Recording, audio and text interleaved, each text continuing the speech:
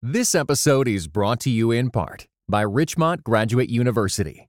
The field of mental health counseling is growing rapidly. Richmont Graduate University can equip you to become a licensed professional counselor, integrating your faith into your clinical practice. Programs are offered in Atlanta, Chattanooga, and online. Apply today at richmont.edu.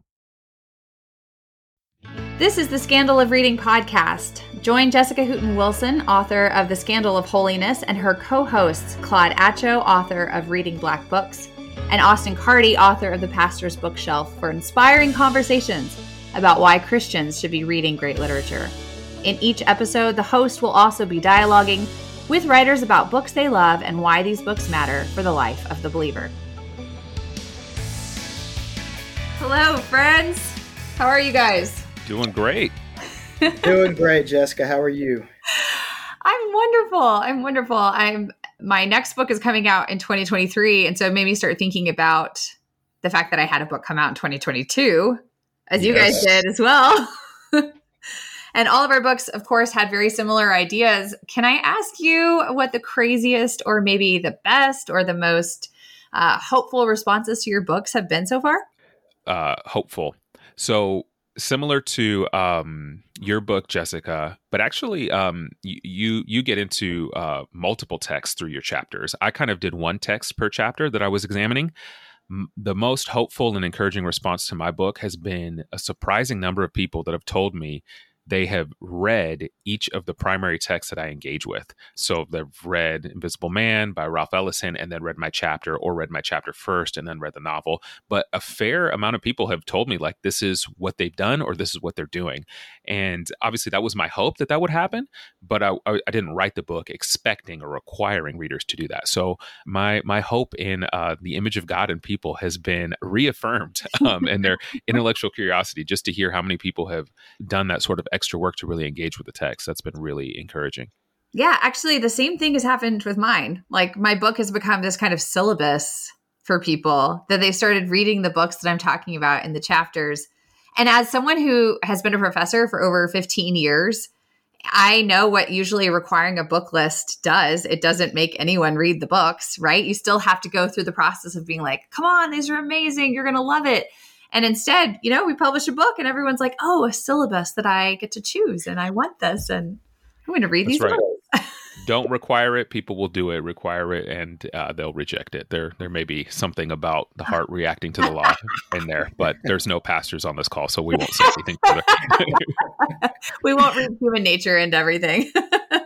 What about you, Austin? That's so good. And I'm basically going to steal both of your responses because those are such great answers and they ring so true for me too. What Claude said in terms of just hopeful responses, I've been really pleased with and heartened by the number of pastors that have somehow found the book and reached out to say, this gives language to something I've been looking for as an explanation to my membership for some time. Pastors who feel that reading is a kind of integral central part of their ministry, but feel like it's somehow a dereliction of duty to be reading on the job, so to speak. My introduction is called Permission to Read Freely. And one of the things that's been hopeful has been to hear from some pastors that felt like the book gave them some language for and some permission to read as a minister, which it's kind of criminal that we feel we need that permission, but I think we do. But then surprising has been the folks that have reached out to let me know that they've gone on to read books that I cited throughout the book. So unlike y'all's book, which is engaging directly with specific texts, and brilliantly, I might add. If there's anybody listening to this podcast that has not read either Claude's or Jessica's books, go read them immediately. Mine kind of cites books along the way for my larger argument. It's not really engaging directly with any book. So it came as a really pleasant surprise to me that along the way in my book, things that I'd said about what certain books had meant to me inspired some folks to go pick up those books. So that's been neat, because anytime you kind of make the connection as readers over a book that's really meant something to both of you, I think that really begins a deeper relationship in that kind of reading friendship. I wasn't surprised that people wanted more of a book list. I do hear that often when I travel. People always want to know, I have a 12-year-old who wants to read. What should they be reading? Or my kid is in an all-white school and we're Hispanic. And what do we read in this environment? I've had to actually create and cultivate lists for people. They're always how do I read for my family, for my age, for my time? They always want to know, what to read next. What I found surprising is how many people within the Christian circles, and I'm writing on these Christian books, had never heard of the books that I was recommending. Because I just assumed my audience, these were kind of the pulp favorites. This wouldn't be I'm 75 years old and I've run out of great books to read. I've read everything or something. And I've hit all the books on my list. But I just thought the church, these are the books that the church always talks about. And I was surprised that no one had heard of them. They're did you intentionally pick books no one had heard of?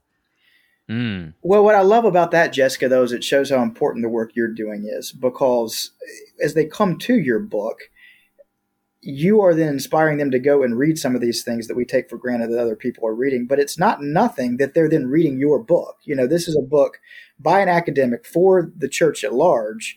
But it's not like going and picking off the shelf just some work of breezy fiction. It's there's something in there that expresses, I think, a hunger and a desire, and your book's then giving them kind of the tools and also the reading list to move forward. And I certainly feel the same way about your book too, Claude. Yeah, Claude, did you have any surprising responses to your book? I think that was the one that surprised me the most, just because the level of work involved, right? And it's one thing to, I'm sure we'll talk about this in some of our different kind of Q&A sort of sessions, but a lot of folks don't really read that much, So just for people to pick up a book in the midst of everything that they have going on and to read it is one thing, but then to read that book and then say, I'm going to read all the stuff that this book talks about, it, is a real commitment. So I think that alone surprised me the most. I guess I've also been surprised by the age range of readers that I've interacted with coming to my book. I think a lot more elderly folks have read my book and have found it really helpful. And I think it's people that knew some of the works that I've talked about, maybe read them in college, maybe read Ellison in college or Richard Wright in college, but haven't revisited those texts since then and are now sort of seeing them in light of, the same issues presented in contemporary time and, with my chapters guiding them. So I've been surprised to kind of, and it's anecdotal and maybe it's just kind of locally, but to see that sort of readership represented in response to the book, I've been surprised by that in a good way. I think those are conversations I would be fascinated to hear, is you talking to some of your readers about their responses to those books. Yeah, I'd love to hear that too. Yeah. I've had emails come in and sort of positive and encouraging, just sort of outlining, I just read this chapter, this is where it challenged me, this is what I've learned, these are new, so just the way people have engaged with the text has been really encouraging. And I think the people that have read it and don't like it have not mustered the energy to message me, which is totally acceptable. Don't be inspired now to message. Use your energy elsewhere. Don't worry, just find something else you want to do. It'll be better for all of us. I've been a little surprised by folks that are not ministers or any sort of professional ministry context who have somehow found my book and have reached out about it. I'm grateful for and thrilled by it, but a bit surprised, because even though it's kind of pitched for anybody in a larger sense, it's a book for ministers in terms of its practical application. And so that's been a pleasant and heartening surprise, that there have been some folks just completely outside the context of ministry that are just book lovers that somehow found the book and have reached out. That's been nice. Well, you're Protestant. You believe in the priesthood of all believers, right? Absolutely. There you go. That's right. It's supposed to be a really large audience for a pastor's bookshelf. That's right. That's right. We all kind of have that role. Well, this is fantastic. I love hearing about people's responses to books, because I think it's It's not helpful to read Amazon reviews. It's not helpful to read Goodreads reviews. Flannery O'Connor used to say, when your book is written, then leave it in God's hands, like let it go out into the world. So I appreciate the personal notes and like when I get to hear people's responses, in person or face to face, because if I'm going to read like some anonymous review, it's usually going to be bad for my soul, even if it's like laudatory or if it's hopefully not defamatory, but if it's something negative or positive, it's probably still not great for you. But when you get those personal responses to your work, then it's like, okay, I feel like I had a real conversation with another person and it made writing the book matter. I think that's really well put. I think all of us submitted these books prayerfully and hopefully for what it could do for the life of the church. And then hopefully we're then all able to rest content that then God's Spirit will cause it to go where it needs to go and find the hands of those that it needs to find. And then anybody that then takes the time to reach out and give us affirmation that it was meaningful, that's just, in my mind, a cherry on top. The gift was getting to write it and getting to send it out. That's a good word, and that's a great way to wrap up this conversation. And now we're going to turn to a really great interview. This podcast is sponsored by Brazos Press. Brazos Press publishes books that creatively draw upon the riches of the Christian story to deepen our understanding of God's world and inspire faithful reflection and engagement. A Brazos Press book that I recommend is Reading Black Books: How African American Literature Can Make Our Faith More Whole and Just by Claude Atcho. This book was named a Christianity Today Award finalist. In the book, Atcho demonstrates how Black experience, as shown in the great literature of African American writers, can guide us all toward sharper theological thinking and more faithful living. Get 30% off and free shipping at bakerbookhouse.com. This episode is brought to you in part by Pittsburgh Theological Seminary. Pittsburgh Theological Seminary students are grounded in faith and formed in community. PTS students are preparing for ministry with Master of Divinity, Master of Arts, Doctor of Ministry, and certificate programs. Begin your master's or certificate program in person or online. Financial aid is available. Visit pts.edu/admit. Usually I invite guests on who are contemporary Christian writers, and we get to have conversations about literature. Today, we're going to do something a little different. We're going to actually talk to a person who writes literature. So we're going to talk to a poet about a book that is nonfiction, but is very meaningful and I think has its own aesthetic merit. Maybe it should classify as belles lettres. Mm-hmm. And it is Howard Thurman's Jesus and the Disinherited. So I've invited, do you go by Reverend? You can just call me Drew. I've invited the poet Reverend Drew Jackson, Drew, to come on and discuss this work with us today. So I'm going to allow Drew first to start off and just introduce yourself to listeners.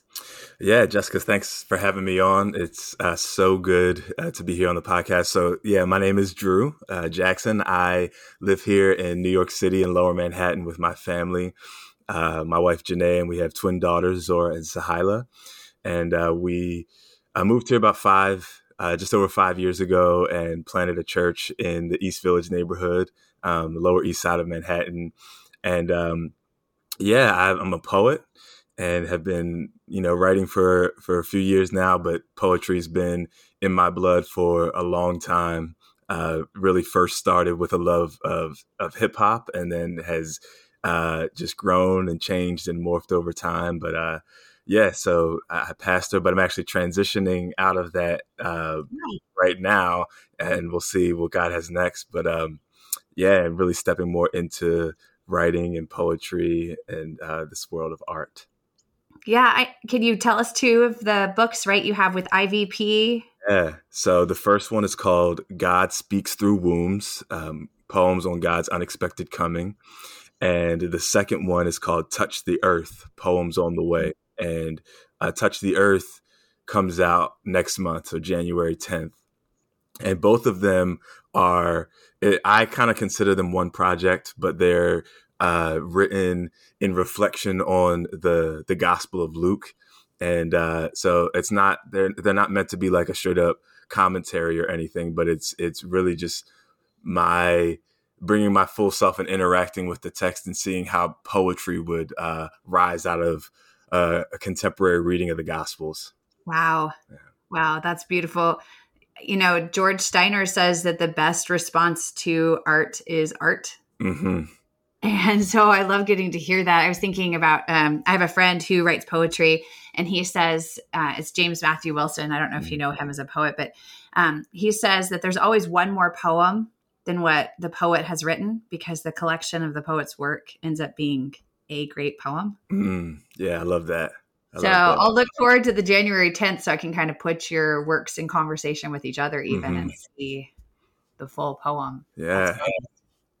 That's awesome. So tell us about Howard Thurman. Here's another person who probably the collection of his work gives us an additional work, right? And probably also in connection with his life. Do you mind just setting up for listeners who was the man, who was the writer? Why did you want to talk about him today? Yeah, Howard Thurman has been such a big influence, a teacher from, years past for me. And I think one of the reasons I wanted to talk about Thurman is he has, I think in ways that I don't really even fully kind of understand, he shows up in my work. And his book that we're going to be talking about today, Jesus and the Disinherited, has been so impactful for me. I was introduced to Thurman when I was in college, and I was just kind of wrestling through a lot on my own of faith and what it means to be a follower of Jesus who takes justice seriously, and understands what it looks like to marry that with a deep inner life. And I think Thurman is one of the people that I've seen throughout history that has just done that so beautifully and so profoundly. And when you hear that Howard Thurman and his book Jesus and the Disinherited is, legend has it that that's the book that Dr. King would carry around with him, that those who were on the front lines of the civil rights movement, they would, retreat to Howard Thurman, to be filled up and energized for the work. You realize how important the work of Howard Thurman is. And so I think he's someone that is just vital for so many of us, whether we're followers of Jesus or not. I think Thurman's work is just deeply profound, but especially for the church, I think there's so much there that the church hasn't mined of Thurman's genius. Yeah, I think the legend story is that Martin Luther King Jr. used to say, like, this was more important to pack than clean underwear. Like he was, this is the thing he had to have everywhere he went. There's a poem that Thurman wrote that he said summarized the book. Have you heard this? No. Which one is that? The Incarnation of Words, I think is what it's called. And it says, I'm just going to read it. It's very short, but I think it's a good segue kind of into this book, because it did seem like Thurman rewrote this book several times in his life, right? He wrote it first as an article, and then he elaborated on the ideas. He wrote this prose poem about it. So he just kept hitting a lot of these ideas and retelling this story so that people wouldn't miss what he was saying. Mm-hmm. And this poem, I think, is a good introduction. He says, "The word was love. Hate is the last great fortress of the weak. Thou must not make division. Thy mind, heart, soul, and strength must ever search to find the way by which the road to all men's need of thee must go. This is the highway of the Lord." So when we look at Jesus and the Disinherited, he's really writing about kind of these alternatives, these ways of responding, the way of responding, right? Yeah. He's really hitting on like Jesus as the way of responding, casting hate, fear, deception in one hand and love on the other side, right? So with this audience, he's writing particularly to those with their backs against the wall, right? This is the disinherited he talks about in the title, the dispossessed. Do you mind explaining more about what he means, those with their backs against the wall? Yeah. So when Thurman uses that phrase, I mean, I think first and foremost, he's writing from his own experience of being a Black man growing up in America in Jim Crow, the era of Jim Crow. out of with his, his own family, with the legacy of being enslaved. And he's writing out of that, and asking the question, what does the gospel have to say with those who have been on the, one of the phrases I use in my first book is the underside of history, right? That, those who have been crushed underfoot, backs against the wall, or as Jesus would say, the least of these, right? It's that same, sort of thing. And so, I love what Thurman's doing, in that he's centering those whose backs are against the wall in his work. And so not just writing about them, but he's writing to them. Yeah. Yeah. Yeah. Do you think there's a way too, in the title, just Jesus and the Disinherited? I think too often we kind of lump Jesus with things that he doesn't belong with. Yeah. So it's like, I love Jesus and coffee, or, like you have that like misalignment, but here it seems like what Thurman is doing is saying Jesus and the Disinherited as though they share commonality. Yes. Is that what he's doing? Yeah, I believe so. I mean, I think he's making the argument, that Jesus doesn't stand outside of the disinherited looking in, but Jesus is among them. That, the incarnation of God in Jesus is, to put on the flesh of a poor, brown-skinned, Palestinian, dispossessed, disinherited human being. And which is just so, in my opinion, it's so central to understanding the Jesus story and where the gospel is coming from, the proclamation. Like, you got to get that.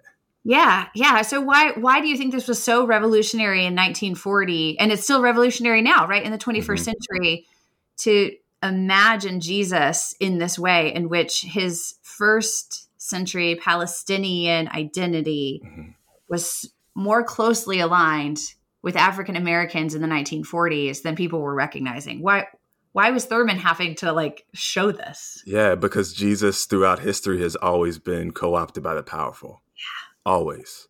I mean, you see the early roots of that with Constantine and the Roman Empire, and just the sort of the making of Jesus and Christianity the religion of the empire. And so that has been a temptation of the church throughout history, is to align itself with the powerful, and for the powerful to co-opt the story of Jesus for their own ends.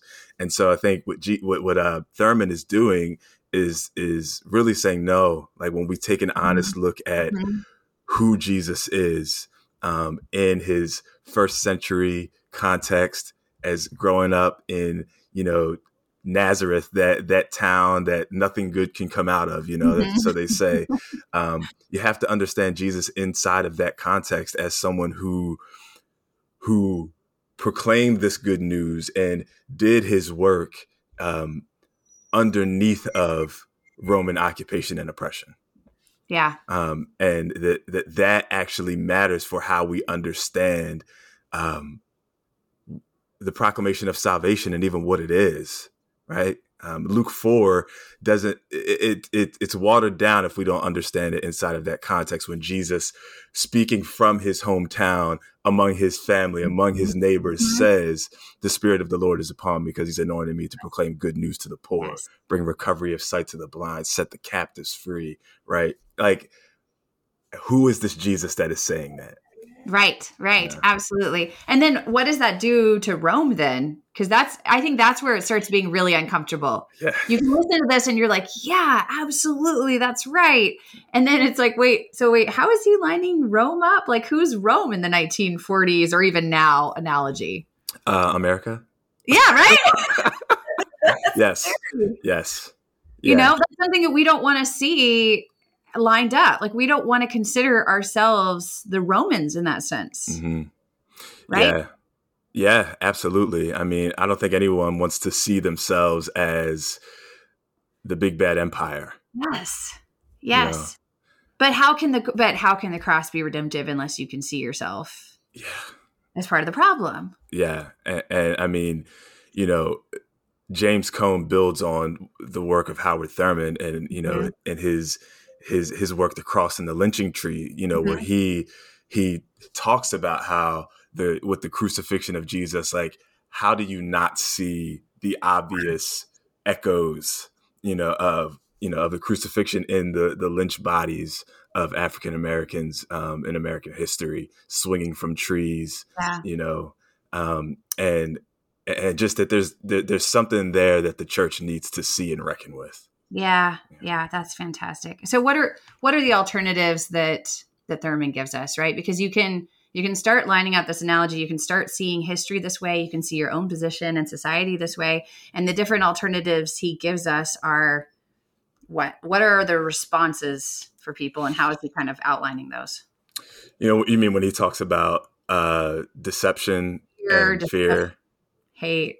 Yeah. Well, I love what Thurman is doing in those chapters, and how he really gets inside of each one of them. So to help the reader understand, like, when you talk about sort of the fear that is present within the disinherited, to understand, like, where that comes from, why that, what is he talks about fear and hatred as like the hounds at the heels of the disinherited, right? That they're just always there. And like, I can't help but think of, even just the stories of my own upbringing, just growing up and so I'm the youngest of 4 boys, and, we would share stories. We've shared stories about our own interactions with, like, law enforcement, right? Mm-hmm. And sort of the fear that is just present, ever present. Like, Thurman uses that language of the ever present fear. And it's almost this deep anxiety, right? That I know that this has been a whole study around epigenetics, but how that has been passed down, even just in your own body, how you feel it in your own body. And so, like, I just love one that Thurman gets inside of that, and even 2 with hatred, how he gets inside of that, and just this sort of understanding of, like, hatred for those who have been disinherited is one, like, it's an understandable hatred.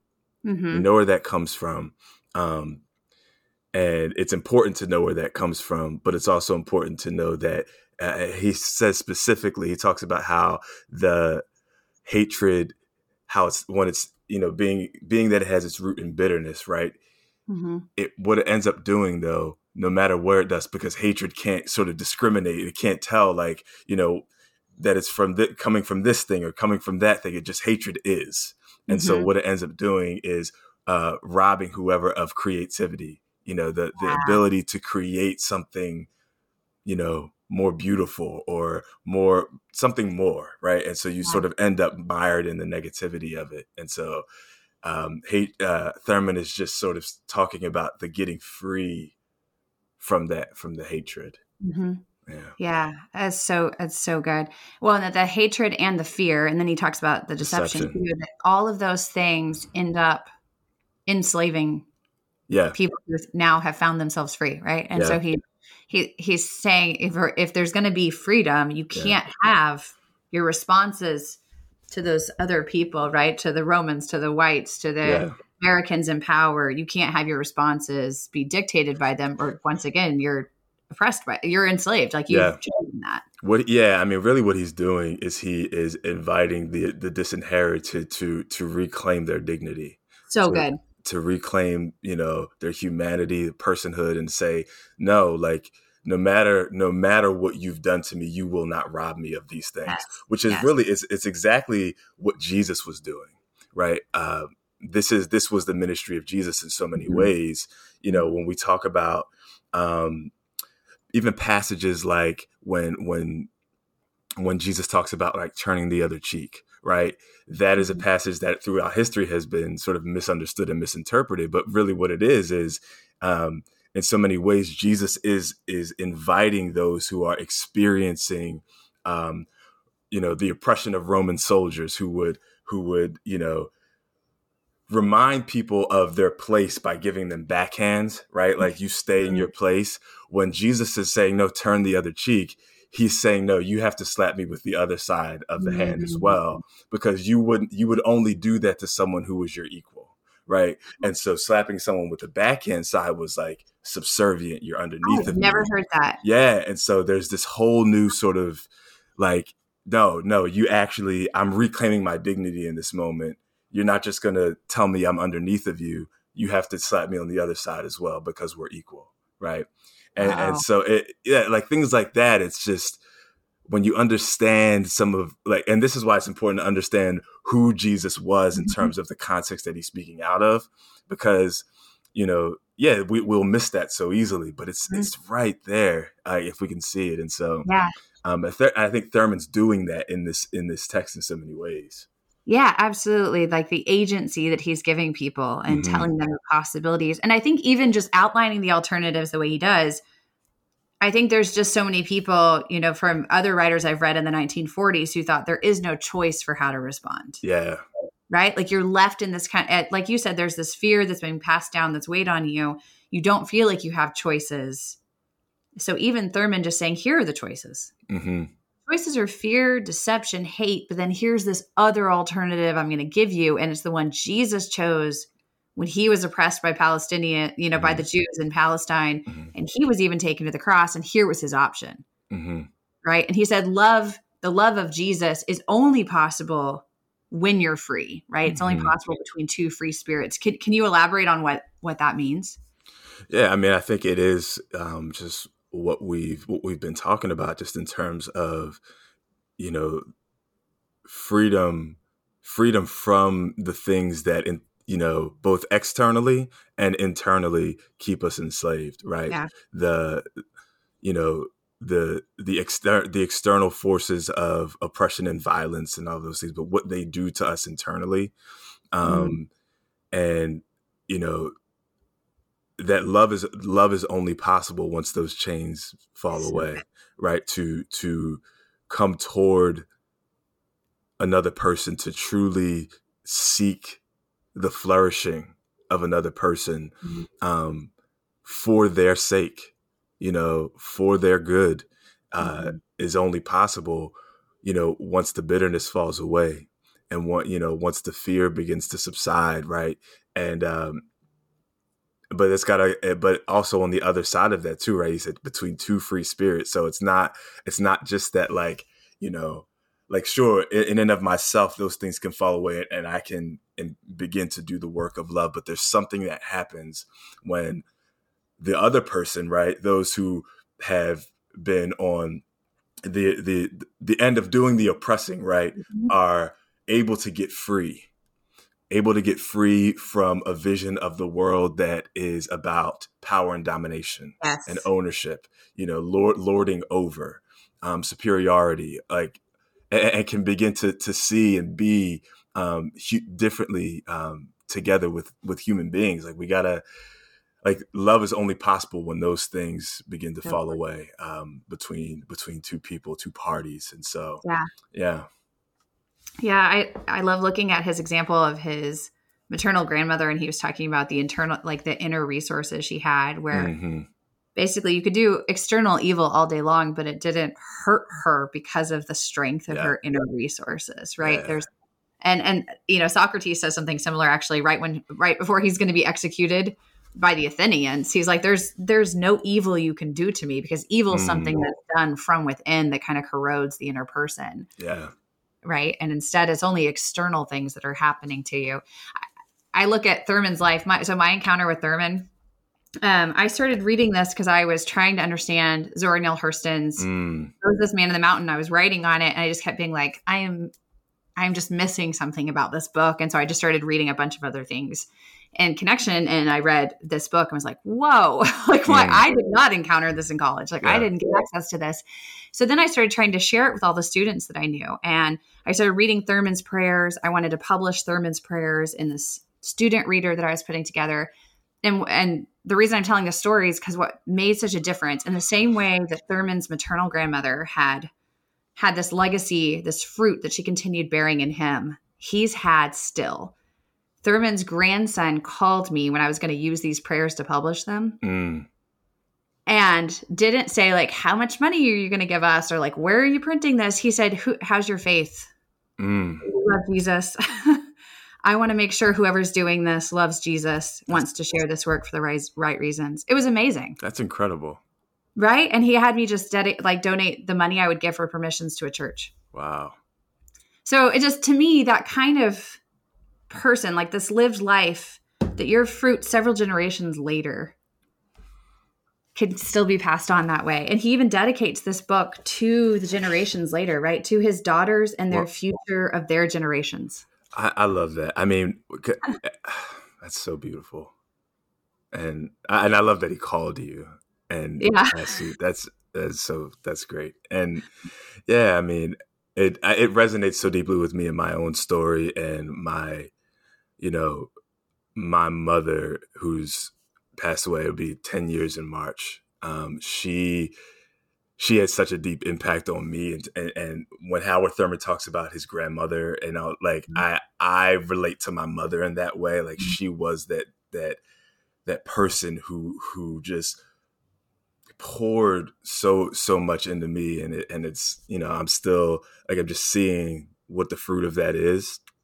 And so, and she really introduced me to sort of the deep well, the mystical elements of what it means, to be her favorite passage of scripture was John 15, right? Abiding, just the abiding life. What does it look like to live that deeply rooted abiding life, right? But one of the things that Thurman talks about, right, is he says the greatest, the doom of the children is the greatest tragedy of the disinherited. And so I love that he dedicates this book to the generations that are coming, right? Because part of that is to say that, like, really to part of taking up your personhood and part of, really sort of as an act of resistance, right, is to continue to hold on to hope for the generations that are coming beyond you, right? Because part of what, the tactics of the empire have been toward the disinherited have been to, strip them of anything that could lead to continued hope for more in the future, right? And so I just love that Thurman's like, no, like I'm dedicating this to the children, and we'll let this tactic of sort of stripping hope from the children, continue to have its way with us. And so, yeah, it's really beautiful. Well, and just going off what you're saying, the hope is rooted in the history that he reconnects us to. Yeah. Because, and this happens whenever you have oppressed people, you try to only get them to focus on the present. Yeah. In a negative way, like focus on your present suffering. Mm-hmm. You don't have a history to connect to.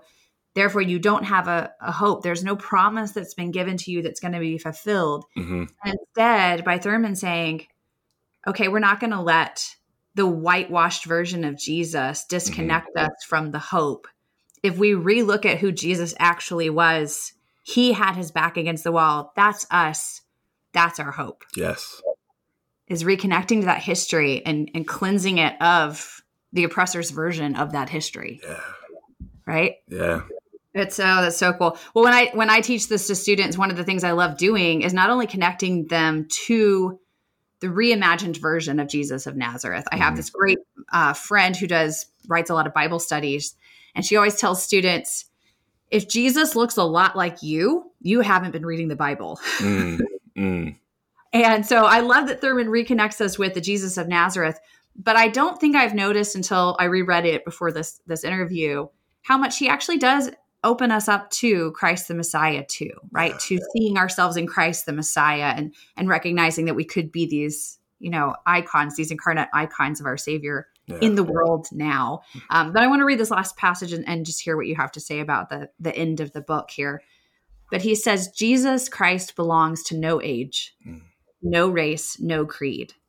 When men look into his face, they see etched the glory of their own possibilities, and their hearts whisper, thank you and thank God. I love that. I love that. Yeah. I mean, I think when I hear that, and you know, because Thurman does spend a lot of his time in the book talking about, right, the person of Jesus of Nazareth, um, but there's this other aspect, right, of who Jesus is, the Christ side of Jesus, Yes. that as Thurman says, there is, you know, no, he belongs to no age, no time. There's this expansiveness, this cosmic. It's the cosmic Christ that he's talking Yes. about, right? Yes. Cosmic. Cosmic Christ. And so, I mean, when I read Thurman, I mean, in all of his other works, he spends a lot of time talking about this in so many different ways. This sort of universal, cosmic nature of who Christ is, the bigness of it, and how, you know, this Christ is all and is in all, as Paul would say, right? And so, and part of the freedom, right, getting free, the freedom to love, is even the ability to begin to see the Christ in all. Like, how do you even develop the eyes to begin to see that, right? This Christ that is, I heard the phrase, I believe the phrase, the first person I heard use this phrase was Father Richard Rohr. And he said, we live in a Christ-soaked world, right? And how do we begin to have eyes to see that in our neighbors and all of creation, that it's all bursting forth with this Christness, right? And how that, to see that is to change everything, right? Is to change everything. That's so good. That's so good. So as a writer yourself, I would just love to hear, maybe as we close, how Thurman's inspired you, and if we can get you maybe to share your work before we close out here. This has just been a really inspiring conversation. Yeah. I mean, the other thing about Thurman is he was a poet himself, as you read at the beginning of our conversation. And so, I mean, like I said, Thurman shows up in my work in so many different ways, both what we talked about today, in the ways that he really kind of brings us back to understanding Jesus in that first century context, and what it means that Jesus was among those who had their backs against the wall, but also the cosmic element too, right? I see myself as someone who writes at the intersections of justice and contemplation. And so those, I really, like I said, I think Thurman embodies those things so well. But I would love to share some poems with you that are really directly inspired by Thurman. Wow. And so, yeah, this first one this is from Touch the Earth, which is my latest book. And the poem is called The Tragedy of the Disinherited. And so it's written in reflection on Luke chapter 9, verses 37 through 43. This is when Jesus and Peter, James, and John come down from the Mount of Transfiguration, and they encounter a father whose son has been, oppressed by an unclean spirit and has been throwing himself into the fire. And so they're sort of coming off of this experience, and they're immediately hit with like the reality of life on the ground, right? Wow. And I start the poem with an epigraph, which is a quote from Howard Thurman, which is what I quoted earlier, which says, "The doom of the children is the greatest tragedy of the disinherited. Down in the valley, in the belly of this beast, Tamir can't run free. The emmets are threatened till their young bodies are seized by the demonic, squeezed out of the life that others enjoy. And we are left helpless in the face of the evil that is suffocating our sons. Wondering what else can be done, we begin to lose faith that any change can come. So we lift our eyes to the hills, questioning when and where our help will come from." So cool. I'm glad I got to hear you read it. That's fantastic. Yeah. You sound very much like a spoken word poet. It's awesome. It's gorgeous. Yeah. And I have one more too that I would share with you. And this is actually more we didn't talk about it a ton, but in the chapter on deception, You know, he talks about deception, and I mean, there's so much to unpack there. But this poem is called Situation Ethics, and it's inspired by Luke chapter 16, verse 1-9. It's a parable that is kind of hard to understand because Jesus is seemingly sort of elevating as the hero someone who engaged in this act of deception. It's like, what do you do with the steward? The bad steward. Okay. Right. What do you do with that? And so I start off with a quote from Professor Cheryl Sanders in her book, Empowerment Ethics for a Liberated People. And the quote says, Albert J. Rabbitoe notes that lying and deceit, normally considered moral vices, were virtues to slaves in their dealings with whites. This radical reversal in moral reasoning was fueled by the basic conviction that the only morally appropriate response to the deception and depravity of slaveholders was to make every effort not to fulfill the ultimate objective of their efforts, that is, to produce hardworking, honest, and submissive slaves. And so the poem is called Situation Ethics. When I sit long enough with my bones, I discover stories. Like a paleontologist, I use the fine-haired brush of my intuition to uncover things I never knew existed. In my lineage are ancestors who lived by a different set of ethics. With ankles and wrists pressed against the chains of enslavement, they made decisions that some today might call questionable. Question: who sets the standard of morality? God? Whose God? The one who sovereignly ordained these chains? Well then, back to these bones. Booker T told a story about his mother waking him at midnight to eat a chicken secured from an unknown source. Of course, he meant the master. Mother could not fathom her children's mouths remaining empty while they feasted up at the big house on the food she had raised. We call God immutable, which usually means we refuse to change our view of God. Let every deception be in service of heaven. Whoa, what an end. Wow, that's great. I love the opening so much too. Right? When you sit in your bones, you discover stories. Yeah. That's phenomenal. I really love that. Thank you. Yeah. I don't want to explicate it because there's too much there. Yeah. I'm just going to let it sit. That was so good. Well, thank you, Drew. I hope we get a chance to meet in person one day, but I really appreciate you taking the time. Yeah. Thanks for having me. Yeah, absolutely.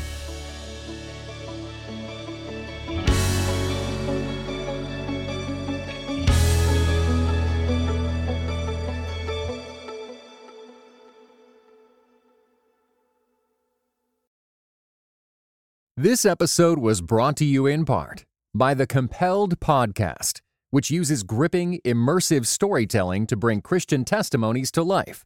Listen to missionaries, addicts, martyrs, and more who have seen Jesus at work in unbelievable ways. Listen on your podcast app or compelledpodcast.com.